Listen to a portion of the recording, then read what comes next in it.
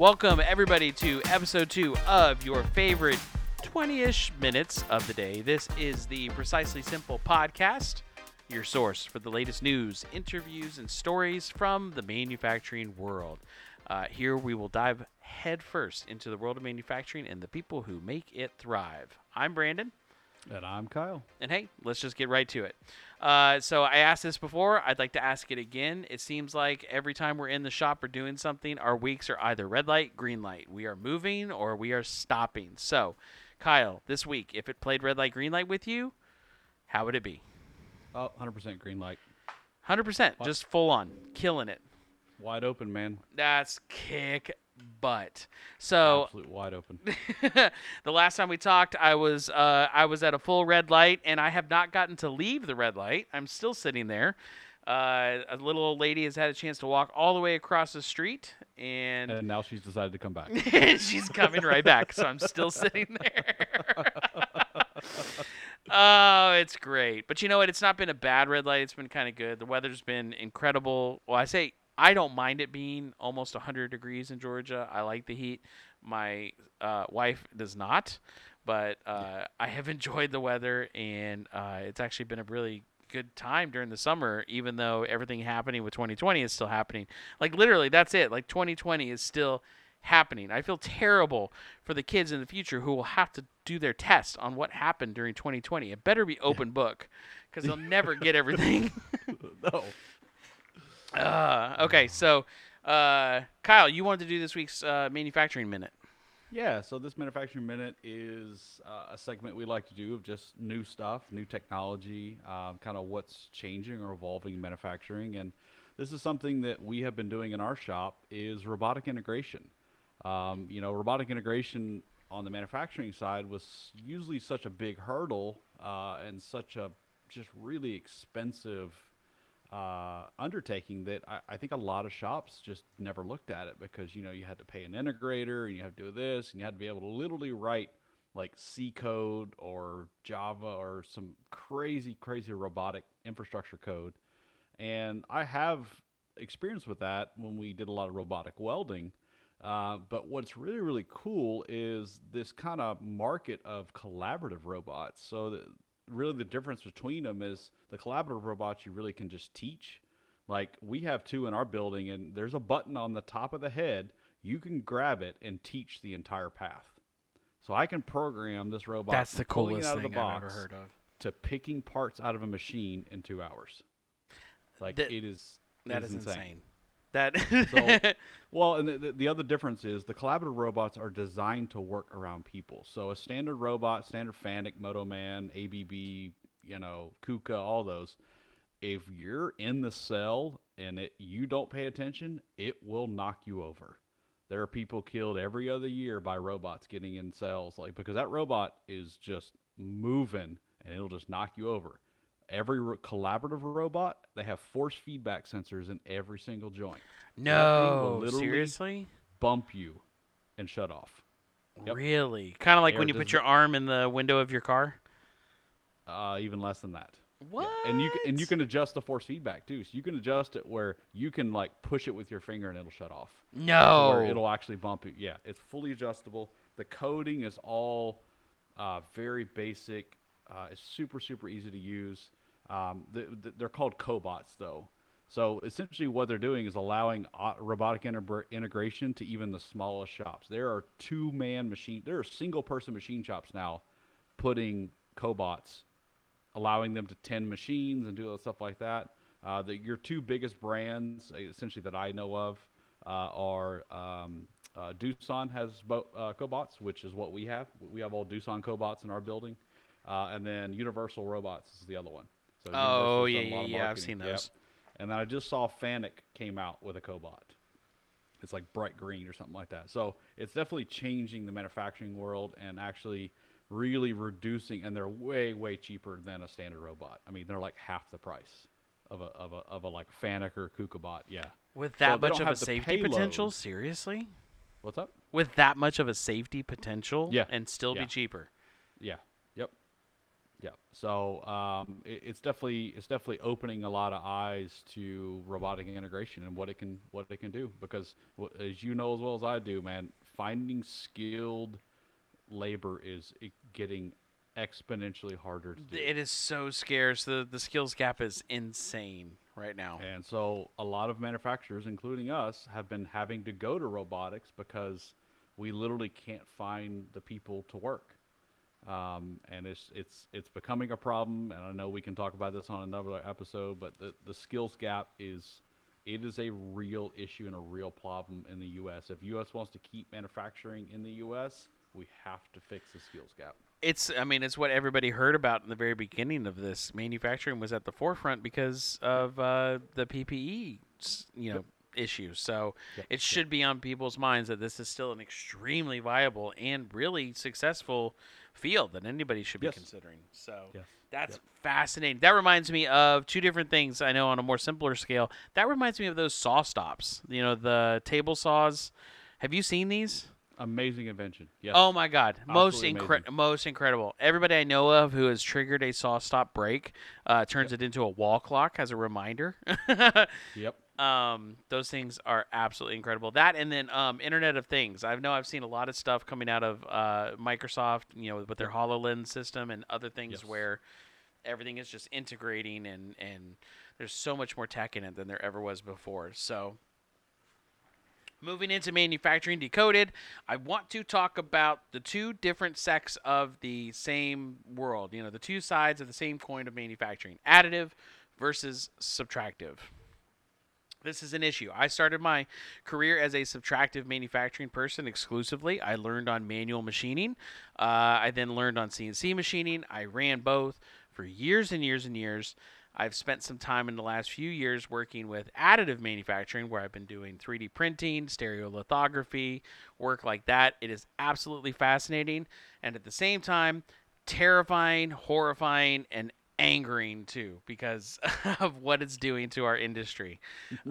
So I have a couple points I want to talk about. One, right off the rip, 3D printing, stereolithography is an absolutely amazing technology. It is incredible. The things that you can do with 3D printers now, it's mind-boggling. The technology is accelerating so fast, and you can get so much for so little now that there's a reason most people have one in their home. If you're a maker, one of the first tools you buy is a 3D printer, and that makes sense because you can get them so cheap. I think Micro Center has one for 199, always Yeah. just sitting there on the counter. Yep. It's crazy, and if you need something in the house quickly, it makes perfect sense. So it's an amazing technology, and they're doing printing with metal now, and the ones that use the UV-based resin, the ones that use the Blu-ray lasers like a Forum Yep. Labs or other ones, Yep. amazing. Okay, so let's go to part number two. Um, Generally, parts designed for 3D printing cannot be made on a CNC or traditional machine. This makes me, both excited and upset at the same time because those parts, they are locked in. This is the only way you can make these things. Now, oftentimes when we have stuff manufactured and made, there's usually a few different ways you can get it done. Let's take an engine block, for example. A lot of the large manufacturers, if they're still considered, high performance or something, they're using sand casts, and they're using the ones that break up and get remade over and over and over again. Some of the super high end motorsports ones are straight up machining those things on tombstones.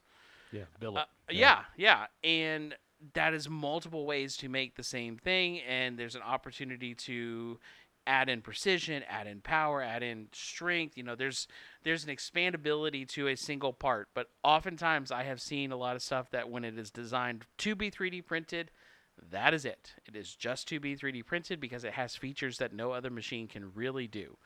And that leads me to the main thing I want to talk about, and I want Kyle's input on this. I have seen a trend where engineers, makers, people coming out into the industry now are only having experience with 3D printing. And that experience is affecting their design quality and their design style. And I get it, because a lot of schools can't necessarily afford CNC machines or manual mills. Some of them can't afford the liability. Some of them got rid of them a long time ago because they shifted to technology, and it's not hard to reintegrate 3D printing. and get a made example and say, cool, you made something. But it's affecting these people if they only have experience with 3D printers and they only know how to use a 3D printer for design and they know they can get away with anything because the printer will just make it. I feel like they're losing something. They're losing that part of the skill that is very critical. I think it's amazing that a car has a ton of computers in it and you can just plug in a scanner. I mean, heck, you can plug in a scanner and pull up your iPhone and you can see everything that's happening, but you still got to know how to use a socket wrench and take something off and put something on. And I am a little upset that this particular side of the industry has caused some of us, I think, to lose some of the new people coming into it, to just completely lose a portion of it that if they don't have the seat time in it, they don't get to do it. I do agree. I think a lot of the younger engineers coming through, and I even saw this just in engineering, but really before 3D printing was that if someone only had CAD experience, they were really good at modeling stuff, but you realized what they were modeling was almost useless because it was unmanufacturable. The whole square bottom of a box kind of thing. Right, right. Square inside box. You can't machine a square corner inside of a box. So with 3D printing, now there's two sides to this coin though. Is I am using 3D printing for rapid prototyping. But the stuff I'm rapid prototyping, I'm only 3D printing designs that can be mass manufactured. So it's proving itself helpful so you're not having to put a lot of investment into getting it tooled up and making it. Correct. That's the only thing I'm using it for. Now, 3D printing, at least in our side of the industry that our company's in, is slowly starting to come out, and we're starting to see some products that are only designed to be 3D printed. But even some of them are very poorly designed 3D printed parts. Like they're not even using the capabilities and advantages of a 3D printer. And then some of them are, this is not scalable. I mean, we definitely see it on the military side, where a lot of times, like that's a great idea, not scalable, because especially on the metal 3D printing pie, which is a DLMS, direct metal laser sintering, where a laser essentially fuses metal powder. It's not a fast process at all. Oh yeah, that takes forever. You're talking cubic inches, several cubic inches per hour. I mean, it is extremely, you're talking 40, 50, 70 hour cycle times. So it's not, while it can produce some absolutely amazing geometry, if military or somebody else, or say a large manufacturing contract comes through and said, oh yeah, we need 10,000 a month. You're talking a base model DLMS printer is $900,000, and that's a small one that'll print something about the size of your cell phone. You want big volume, you're millions and millions of dollars per machine. So I think to your point, people are starting to use it as a crutch, and they're designing parts that can only be made 3D printed, and they're not thinking large scale manufacturing, or they're not thinking. It does allow people to think outside the box, but I think people are getting a little bit too far outside the box. Like they're not even thinking about the box anymore. No, not at all. And it's not becoming a useful tool as it is a crutch. We talked about in the last episode how making a effective, good print is really an art form, and Yeah. I think that on the CAD side of things, that's another part of it that's really an art form, where you can design what you need to design and make it manufacturable at the exact same time. We've worked with engineers who can design something that looks absolutely, like you said, absolutely amazing, can't be manufactured, and then we talk to somebody who can design the part that does the exact same thing, 100% can be manufactured, and on top of that, realizes that maybe we don't need this one radius edge on here that will obviously add an extra 3 hours and 2 tool changes for no good reason. Yep. I didn't even think about that. They're losing that portion of it. That I feel like that true skill, because this is all we're talking about, skills. We're talking about trade skills, and if you're the 3D printer, you design it, your skill is showing in the CAD, and your skill, if you are responsible for it, is showing in your ability to maintain and operate that 3D printer. But past that, I feel like, yeah, if you're not getting any kind of experience using some type of traditional machining, you're losing something there that makes it the craft, that makes you a crafts person when you do it. And I'm not saying 50 years from now, when maybe the technology has reached the point where it is large scalable, where you can do mass 3D printing. You know, that's definitely the wave of the future. But for right now, it's just not there. That And Go ahead. and I think some of the educational side is jumping forward too much. So kids coming into this, and I know you do a lot of 3D printing in some of your programs and some of the other stuff like that. That while it is a very useful tool, it has to be used in caution, Right. or at Uh, least taught in caution. so that leads me to the next point I wanted to ask. Am I being the grumpy, the grumpy old man telling everybody to get off of his lawn, and because I'm saying this old technology, you need to appreciate your past and CNC and mill, and I'm just Yeah. ignoring the future because I just don't want to move forward in it? Or or is this a valid point? Is this something that this is a tech that's not going to go away and it is necessary? No, I think it's a little bit of both. I think you only want them off your driveway, not off your lawn. There you go. That's fair. Um, yeah, it is necessary tech. It is something that we are going to have to, I guess, as people that have been in the industry for a while, accept that is a new tool in the toolbox, but that doesn't necessarily mean it's the right tool to use. Okay. And I think the older generation and people who have been able to experience both traditional manufacturing, traditional subtractive manufacturing, and then and then newer additive.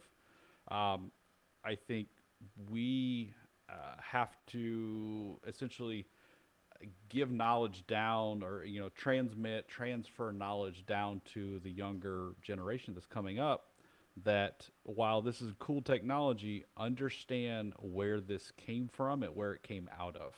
Yeah. Good point.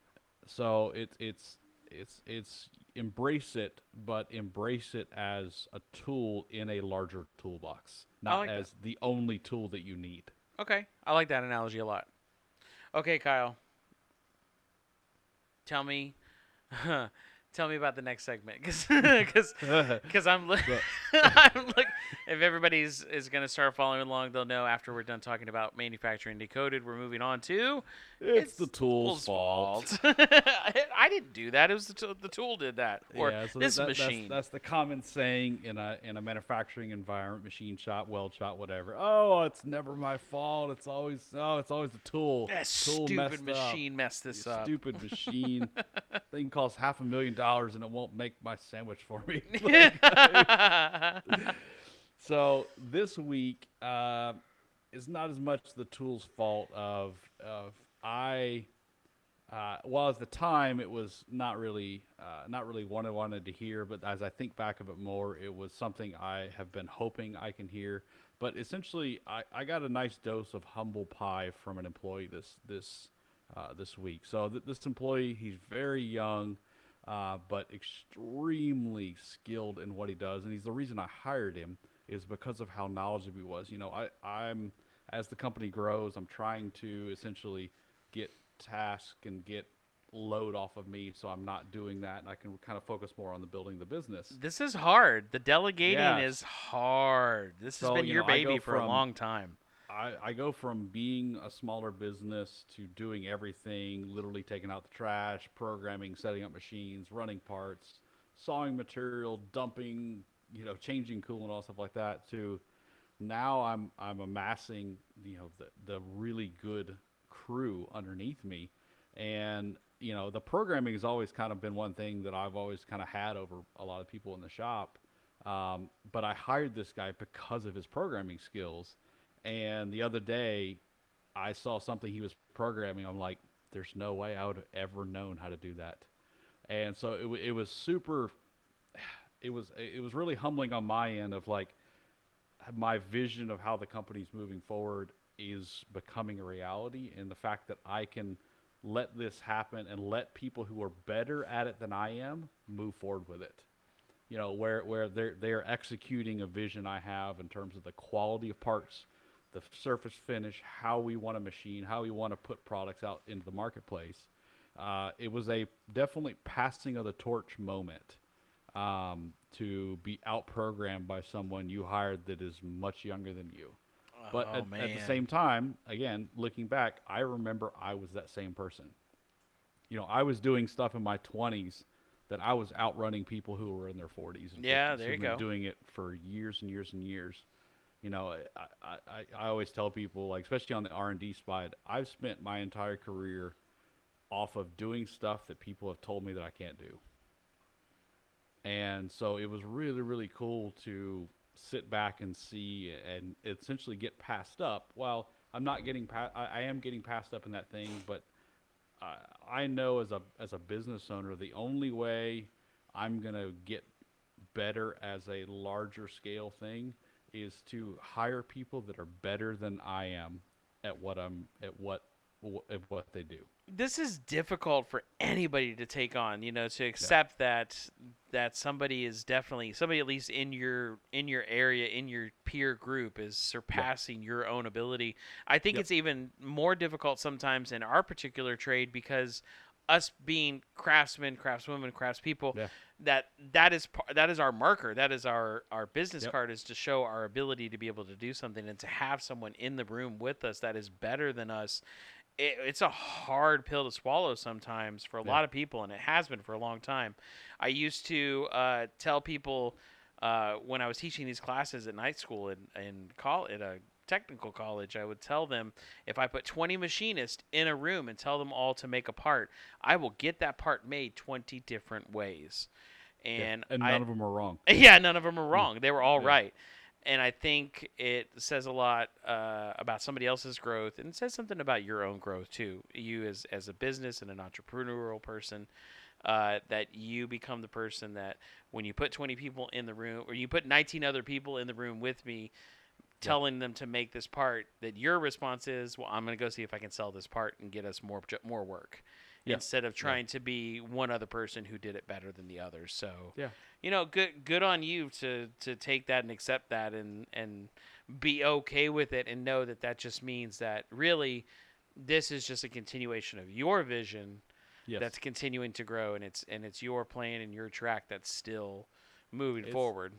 it's yeah, it's something hard to do, but I have a lot of friends that are entrepreneurs and a lot of friends that have been through this thing, this same kind of instance, and every single one of them, while they say it's one of the hardest things they've ever done, especially on the trade side, that they look back and see that it's one of the best things that has ever happened to their company, is getting a foundation of people who can execute your vision, to the best of their abilities, even if those abilities are better than your own. Yeah. I had a high level executive one time at a place we're working at tell me something, and he said, if you're in a leadership position, you should feel like you have nothing to do. And he had to clarify, obviously, that doesn't mean you're not doing anything and that you're lazy. Yeah. But if you are the one in charge, or you are in some type of leadership role, your job is to facilitate the growth and the success of the people beneath you, beside you, above you, Yeah. because you can lead above yourself. Oh yeah. And by doing that, you yourself shouldn't have any of the actual physical work to get done. Your job is to make sure that everybody else can do their job correctly, safely, effectively, and that's tough. That's really It is. tough. To just sit there and be like, I don't feel like I'm doing anything, but then realizing you're doing so much because you're allowing other people to be able to do something. Yep. It's tough. That's a hard one, but it's a good one to end on. So, It is. It is. okay, so we like it. We like to jump through these quick in and out. I want you to listen. We want you to enjoy it. We don't want to drag it out. So, look, with that, till next time, just remember, hey, it worked in the model. Take it easy, everyone. See you. Bye.